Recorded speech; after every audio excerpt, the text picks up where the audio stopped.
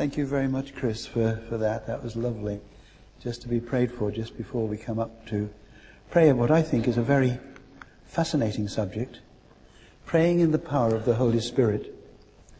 It's a privilege to be able to speak on it, because I've found that God, in His love and in His grace and in His mercy, has poured His blessings upon me time and time and time again when I've been able to work together with others in praying in the power of the Holy Spirit. First of all, though, 2 books that I want you to take note of, because I think they're excellent. They help me in preparing some parts of the sermon. One is by Oswald Chambers, If You Will Ask, and it's reflections on the power of prayer. And believe you me, prayer is very powerful. And the other one, something which we forget about, the Holy Spirit throughout the Old Testament. They're 2 good books. They're both available from Illuminate. Thank you very much indeed. From Illuminate, because I can never remember. And I want to start off, really, with some interesting stories. This took place in 1906. It's the birthplace of Pentecostalism. It's a place called Azusa Street in America, in California. And the Christians were all gathered there together. And they were having a great time with God. And suddenly the Spirit descended upon them. And their faces lit up, and it was so bright, their faces were so bright, they couldn't look at one another. So what did they do? They put orange boxes on top of their heads, so they could bear being in each other's presence. And then the next week came, so the first thing they did when they walked into church was get hold of the orange box and put it on their head. Nothing happened. But it was the birthplace of Pentecostalism. And often we think praying in the Spirit is the use of tongues, the use of power. I've been to prayer meetings where people have actually beaten up God, where they've run around and they've shouted at God and they've been saying, well, you've got to do this, you've got to do that, you've got to do the other. And you know what? God hears, but He often is so interesting. Let me tell you the story of these 3 boys. It goes way back. This is way back in I don't know when. Long before I was in the ministry, I was the leader of a youth group. At least I wasn't leader of a youth group, I was just a member of the congregation. And these 3 lads were converted. And the curate said to me, he said, David, what can we do with them? I said, well, on a Sunday afternoon, I tell you what, I'll teach them to pray. And that was the biggest joke of all, because I didn't really know how to pray myself. And then I got hold of a book by someone called O'Hallersby about prayer. And it was a wonderful book, and I just took the lads through it. But they learned to pray. Not silent prayers, not quiet time prayers, but open prayers in public. They learned to pray. And then they started to pray for their friends. They started to pray for more friends. And from those 3 boys grew a youth group of over 70 youngsters. And it only took a couple of years.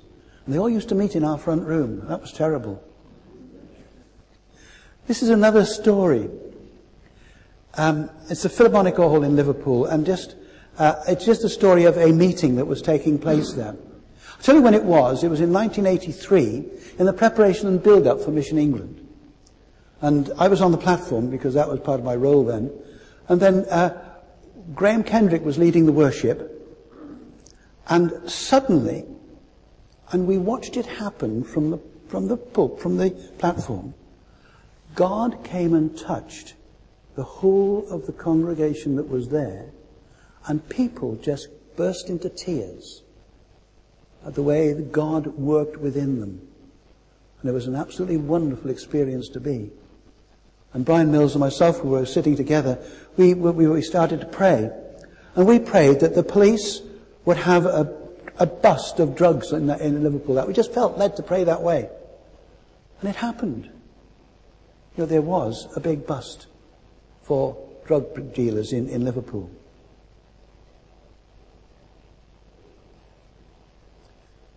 Young people pray.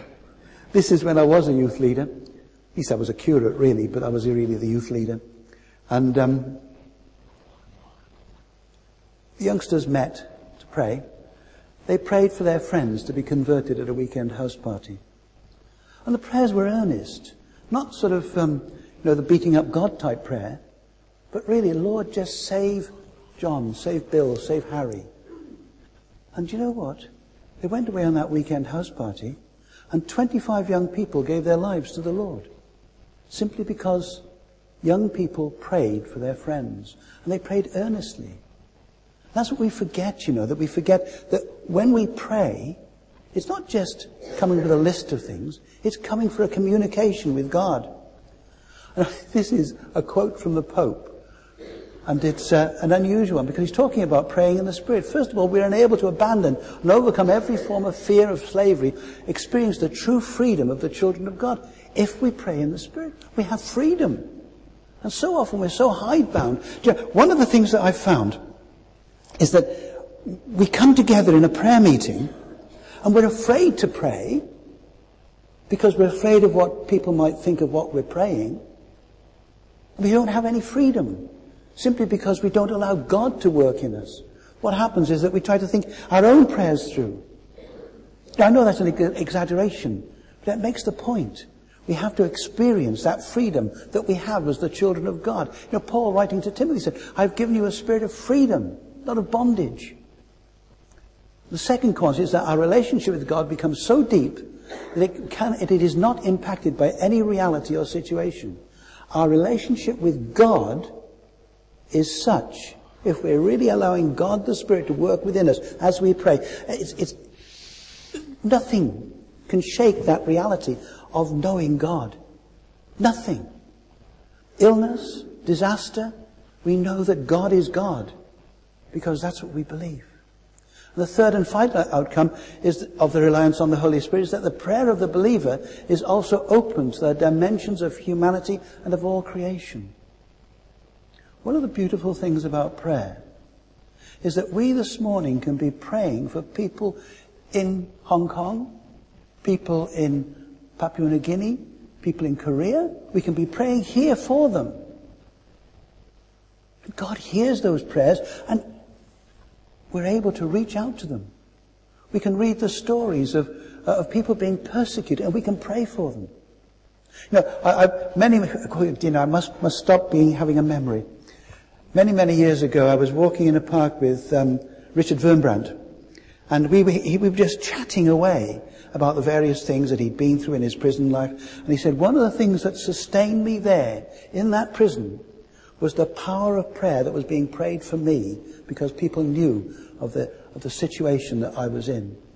See, this wasn't just big prayer meetings. This was people like us just getting on our knees and praying for that situation. And whoops-a-daisy, God's promise in the Old Testament, in Zechariah, he says this, I will pour out on the house of David and on the inhabitants of Jerusalem a spirit of grace and supplication. That's powerful, isn't it? That's powerful. I must share this with you. Many of you, I'm sure, in 1983, 84, 85, belonged to a prayer triplet group. Right?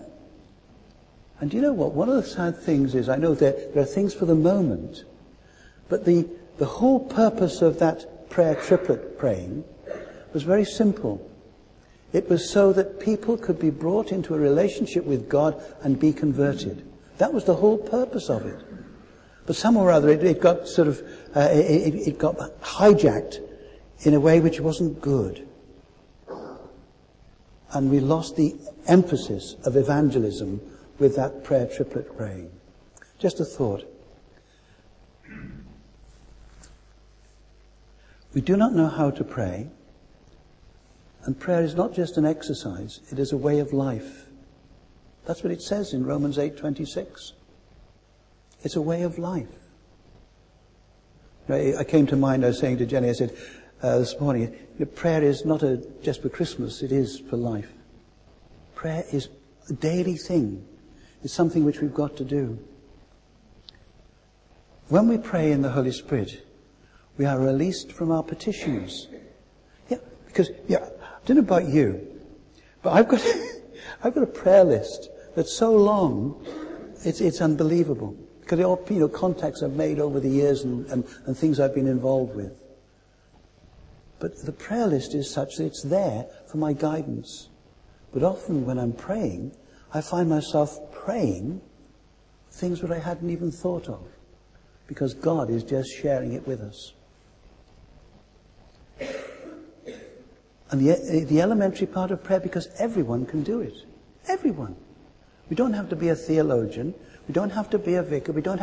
There's a statistic which has come out from America, and I'm sure it's equally true in this country as well, that the average Christian spends 4 minutes a day with God.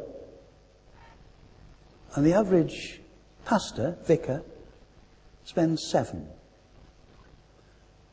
When we were in Ibiza, we had a little... Is it working? We had a little booklet, which we mentioned it before we went, called Inspiring Prayer.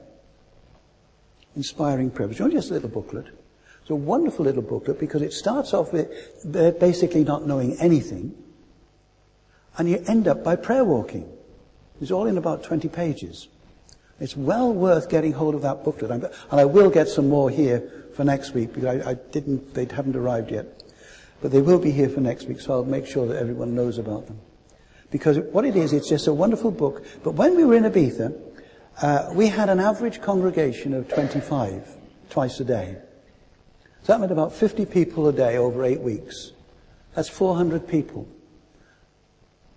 And over 80 people took that book, Inspiring Prayer, which is 20%. And these are people who we thought were really deep, mature Christians, who knew how to pray in the power of the Spirit. And they found that they weren't able to pray, and they wanted to be taught how to pray. And I think these are things which we often forget, that it's simple to pray, but there are steps which we can go along, which can take us. And one of the other things too, I've noticed, and this over the years, I've noticed this, the number of people who are put off prayer because some people pray long prayers. Some people, I use the term beat up God, but they really do. And of course, little Joe Bloggs, who's come to a prayer meeting for the first time, they hear these wonderful prayers of the saints, and they say, I can't do that. And they're put off praying. But then again, if we're praying in the Spirit, one of the things we find is that we have to have a sense of need. We have to realize that we are empty, we've got nothing. And that God can fill us and then speak through us. And the sense of a need is a blessing because it keeps us rightly related to Jesus. It keeps us there. It keeps us needing on Him. Also gives us a sense, I'm going to come back to that in a few moments, also gives us a sense of restraint. How many times have you sort of sat down, I must pray for, and you get there, and you're stopped from praying. You're stopped from praying for that person or for that situation. Because that's the Spirit working in stopping us from praying. Things that we can't pray for or about. In Psalm 106 verse 15, He gave them their request but sent leanness into their hearts. And John 15:7 said, we shall ask what He wants us to ask. Not what we want to ask. I'm still waiting for my Rolls Royce, which I've been praying for years. We have to have a sense of what Jesus has done. We are heard in heaven only on the ground of the atonement. The only ground of our approach to God is by the blood of Jesus, what He has done for us. We cannot get there otherwise. And understanding the depths of God's resources, being reckless in our confidence in God.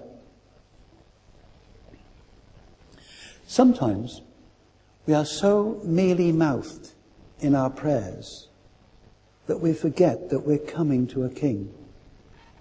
And He's got all the resources, all the depth, all the things that He can give to us. And he wants to give them to us. But we turn around and, well, we just don't know what to say. We're not reckless. And we have to have a more intimate conception of God. It means getting to know him. As we pray in the Spirit, we begin to realize the resources of God. You know, I think of old saints like Hudson Taylor of the China Inland Mission. We heard about him the other week. He didn't write prayer letters. He didn't make demands on people for money. He just took his needs to God and said, Lord, this is what we need. And God provided. And then there's George Muller, who sort of, prayed, can you give me the bread from my table? And the bread arrived, because the baker's van broke down outside. But God hears our prayers, and if we're reckless in our prayers, it's amazing how God will answer them. But we have to be reckless. We have to... As we pray in the Spirit, we begin to realize the resources of God. And if we pray in the Spirit, it changes the atmosphere about it, because we're not wrestling against, the enemy is not flesh and blood, but principalities and powers. And we have to remember that it is, our enemy is not flesh and blood. We have to pray in the Spirit against certain things, because we're wrestling with them, and he sorts it out. And he changes the atmosphere around us. Because where you are, God is. Some of you will have heard the story that Jenny and I talked about by this guy named John when we were in Ibiza. And this is something of the power of God at work. We were playing pool. We were playing pool in one of the hotels. And we were having a good time, having a laugh and a joke and what have you. And afterwards we were sitting down having a cup of coffee. And John came across to us and simply said, he said, when you walked into that place, God was there. We were just David and Jenny. But God was there. And he recognized something in us that was powerful to him. We had a long conversation with him about what we were talking about. And then we were able to give him, we don't know the result of this, we were able to give him the little booklet, Steps to Peace with God, because we felt that he needed that to know that his relationship with God could be real, rather than the God that we portray as a church sometimes. We should be making praying in the Spirit a habit. Pray without ceasing. There's only one way we can learn to pray. It's like riding a bicycle, and that's doing it. Remembering your PIN number, or your PIN. You've got to keep using it. And pray in the Spirit on all occasions. Be a child in absolute dependence upon God. The only one who prays in the Holy Spirit is the child. But I've also added the childlike spirit within us. It's only as we sense that need, we realize that we have to come to God when we're useless, we have nothing ourselves. A child is, you often see a child just put his hand in the hand of a parent. We've all experienced it. Putting his hand there because he trusts us, as we must trust our Heavenly Father. And having absolute confidence in God. That God can and God will. And he brings things naturally to our mind. I want to tell you a story, because often we get so confused about what it means to pray in the Spirit. I love the story of Nehemiah. When he was, he goes into the king and the king says, "What's wrong with you?" And he tells him what he wants to happen. And the king grants his wish. And we all say, "Oh, that's the way we should pray. Just send up arrow prayers just like that." It ain't. Because just listen to this.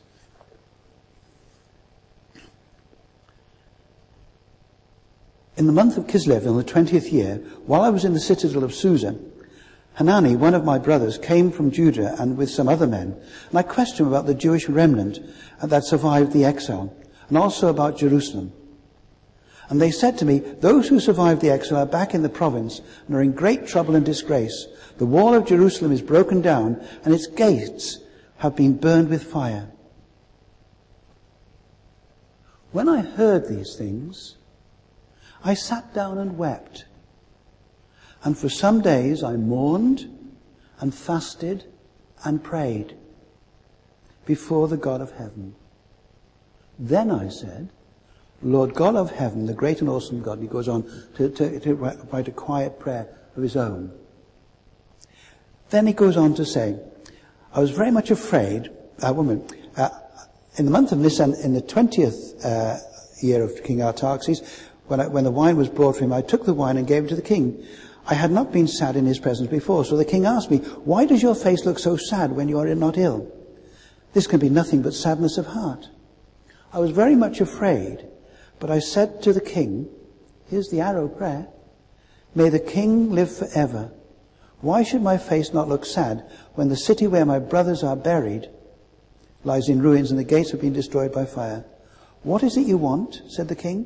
And I prayed to the God of heaven. I answered the king, if it pleases the king, and if your servant has found favor in his sight, let him send me to the city of Judah where my fathers are buried so that I can rebuild it. Nearby was a broken man, but he prayed in the Spirit. He heard the news from Jerusalem. He broke down in anguish. He wept and fasted and prayed. Then he went into the king. Nehemiah knew his God. Nehemiah knew his God. And we cannot pray in the power of the Holy Spirit unless we really know our Father. We really know him. We can only know him by being a serious student of the Word of God, the Bible. Today we have so much help to read the Bible, but often we read the commentary, not the Word. Think of UCB, think of all these things. We read the commentary and we never think to read what's actually written in the Word. Ephesians 6. There's a lovely pattern there for us to put on the whole armour of God. And we cannot pray in the power of the Spirit if we rely on others' experience of God. We have to know God ourselves. You don't want my experience of God, because my experience is unique to me. You want your own experience of God, so that you can pray in the power of the Spirit. I've got 2 handouts at the back. One is quite simply, you've got 7 minutes for God. And then there's the other one, getting a grip on prayer. Can I say, if you can grab one, just take one and use them. And they're very good. Praying hand and have you got 7 minutes for God. But how do you measure your spiritual life? It's very easy for me to stand and preach and say, this is what we should do, this is what we can't do, to preach on prayer, to talk about prayer and about praying. But how do you measure your spiritual life? Well, I'm telling you this now. It's not how many meetings you go to. It's not how many gifts you have. It's not how many sermons you preach. It's not how many records you've made. But tell me what time you spend alone with God.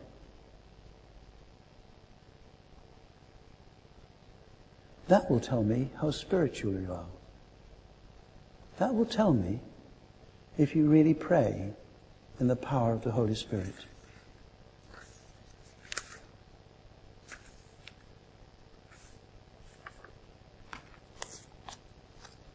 Become a serious student of this book. Don't throw away the UCBs and things like that. But don't just read the commentary. Read the real script, the script that's written in here, and get really to know your Father for yourself. Because that's the way in which we'll grow in prayer as a church, by each one of us individually getting to know our Father and all that he has for us, because it's all written in this book.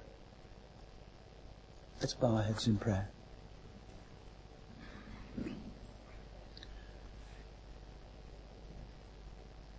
Father, help us just to know you more. Help us to love you more.